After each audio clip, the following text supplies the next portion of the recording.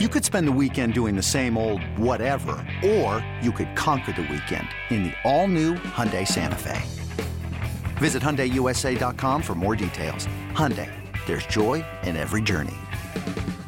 This episode is brought to you by Progressive Insurance. Whether you love true crime or comedy, celebrity interviews or news, you call the shots on what's in your podcast queue. And guess what? Now you can call them on your auto insurance too with the Name Your Price tool from Progressive. It works just the way it sounds. You tell Progressive how much you want to pay for car insurance, and they'll show you coverage options that fit your budget. Get your quote today at Progressive.com to join the over 28 million drivers who trust Progressive. Progressive Casualty Insurance Company and Affiliates. Price and coverage match limited by state law. It's an ongoing conversation, so let's move on to his offensive line. Dan, you mentioned that Nate Davis did not participate in the OTA open to the media. Ja'Tari Carter was the right guard, but I think it was significant that for the first time we saw Tevin Jenkins at left guard, Cody Whitehair at center, Carter, and then the rookie Darnell Wright with the first team offense. Of course, left tackle Braxton Jones. That will be the reworked, revamped offensive line. 4 guys out of 5 spots in new positions, manned by new players. What was said about the new line? Look, I just think they're eager to watch it come together, and they're eager to watch the gelling happen. That's why Nate Davis's absence today just has me scratching my head a little bit. I don't know what the reason is behind it. I was hoping the head coach would maybe provide him a convenient alibi other than, like, oh, he had a baby. Oh, he's tending to some personal things, whatever it is. For a new guard who was paid a pretty good contract in March to not be here at a stage where the gelling process is occurring for the offensive line. You say, okay, again, not going to make a huge deal out of it. I don't want everybody freaking out about any of it, but it is just, okay, when we get out here next week, is he back? Is he just skipping this all together? How does this all work? Again, with an offense that's trying to find its way, with a group that's trying to become cohesive, and we'll watch what direction it goes in. There's a lot to keep tabs on. Offensive line, targets, running backs room, all the things that come together with this offense over the next couple months that will just kind of be as fluid as each of those situations are. How did you find DJ Moore? He's a very entertaining guy. He's a veteran. He knows the drill. He's played with a lot of different quarterbacks. And I think that he's very good at not only the on-the-field part, but he seems to have a knack for the off-the-field part. Well, I was mad at him, David, because he said that there's a personality side of him that the guys in the locker room know that he won't show the media. And we were kind of challenging him, saying, come on, bring it out in here. You don't have to hide from us. And he said, I'm good here. You guys are good over there. So we'll see if we can bring that out him a little bit at a time as we go forward. But I think that guy is a presence. I think that there is a steadiness, as we've talked about previously, to everything he does.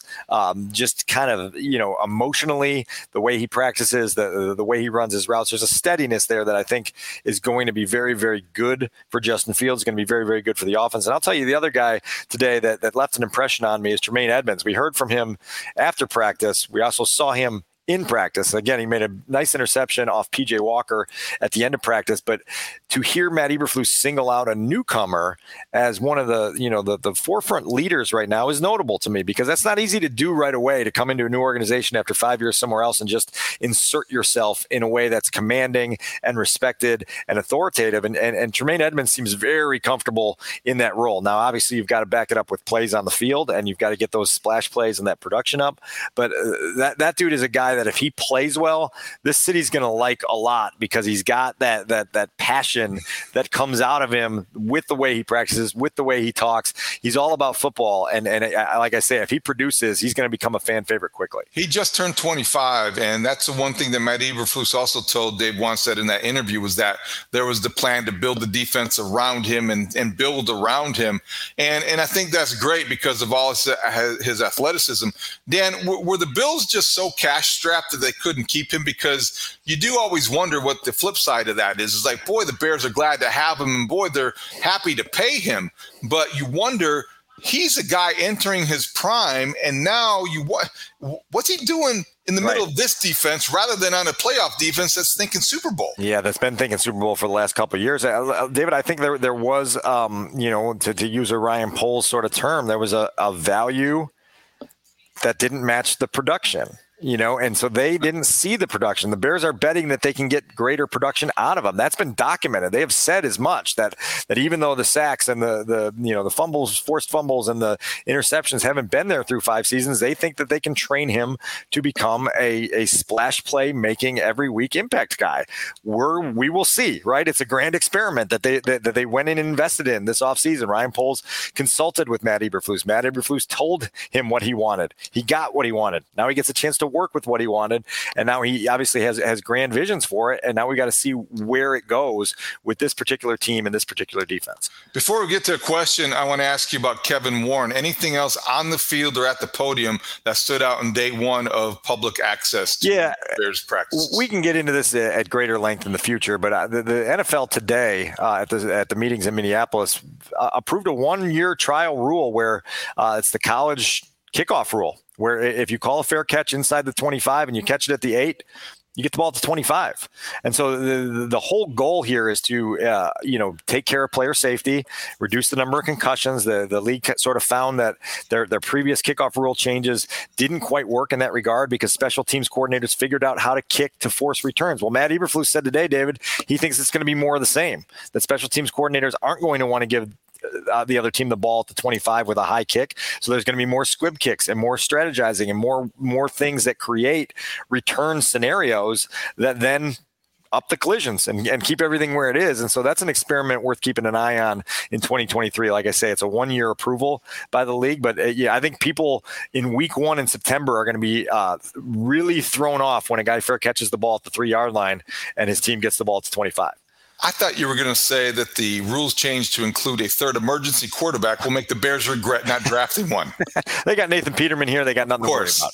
It's the Peterman rule, but that's another thing to look forward to. Any conversation about the flex schedule that allow the Thursday night, it won't affect the Bears because they have 2 Thursday night games, but this is something that they give 4 weeks 28 days notice. Yeah. Look, like the Bears are already at the max, and it's the first time ever that they'll play, 2 short week Thursday games. They've done it before where they've played on Thanksgiving and then come back the following Thursday and played again.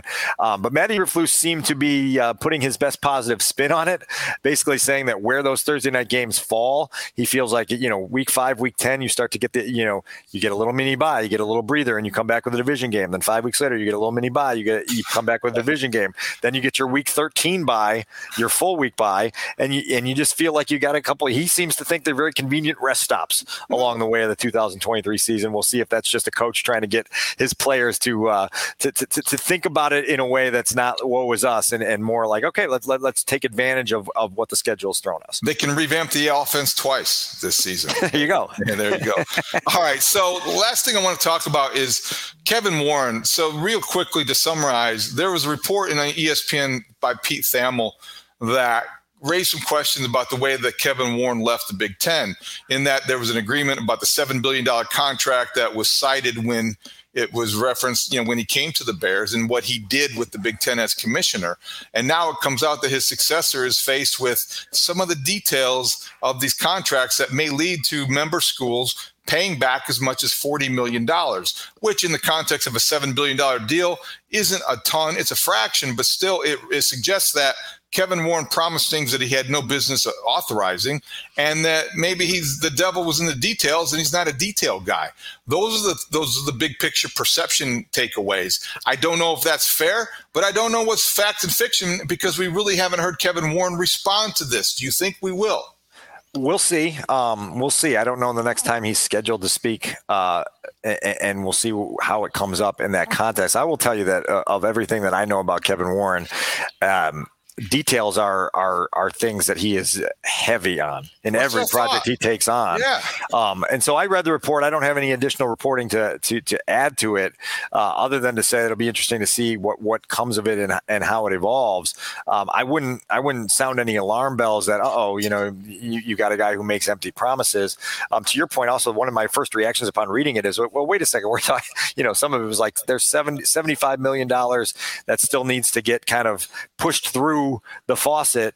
Well, you're like, okay, we're also talking to your point, $7 billion, and you try to do the math and you're like, okay, here's that. But you do raise some valid questions about, what does this mean for the conference? What does it mean about the way, Kevin exited and started a new job? And we'll see kind of how it crosses over. It also applies to, you have somebody leading the movement from Soldier Field to Arlington Heights. And you have somebody who, when at the front of that, going through that, is going to have to navigate complexity every step of the way. Right. And you wonder during these negotiations down in Springfield, where there are lobbyists, how much that this perception, regardless of the reality, you know how that can happen in politics and in sports, how much that perception will be used against the Bears or Kevin Warren because, hey, can you trust this guy? Hey, if this is your word, really? Because look at this and how you left this in your wake. I'm not saying that it's going to happen, but when you have something as complex as a move from Soldier Field to Arlington Heights with all the Illinois political hurdles along the way, it's not something you can just ignore. Well, look, you raise fair questions. There's no question about it. I would also say that in Kevin Warren's back pocket is the reality that he built U.S. Bank Stadium in Minneapolis and got a lot of deal making done and navigated through a lot of political hurdles in a process that was incredibly complex, even during back to when I was on the beat there. In addition, built the TCOP Performance Center for the Vikings' new headquarters and new practice facility. And that was a whole other venture that required a lot of business dealings and a lot of details and a lot of things. And both those facilities are immaculate, and they're beautiful things that if you're able to get something like that and even better here in Chicago, you're going to look back and go, man, that's great stuff. We'll see. To your point, there are years and years of obstacles that need to be steered around and hurdled over and dodged to get to across the finish line. And we'll see how this project differs from either the Big Ten stuff or the Viking stuff. But look, this is a complex world, and we would expect nothing less than some complex topics. It's just something that stood out because it was such a big surprise, because of the strength of his resume and the stature of his reputation. You didn't expect to have this kind of in his wake of leaving the Big Ten, but we'll see where it goes.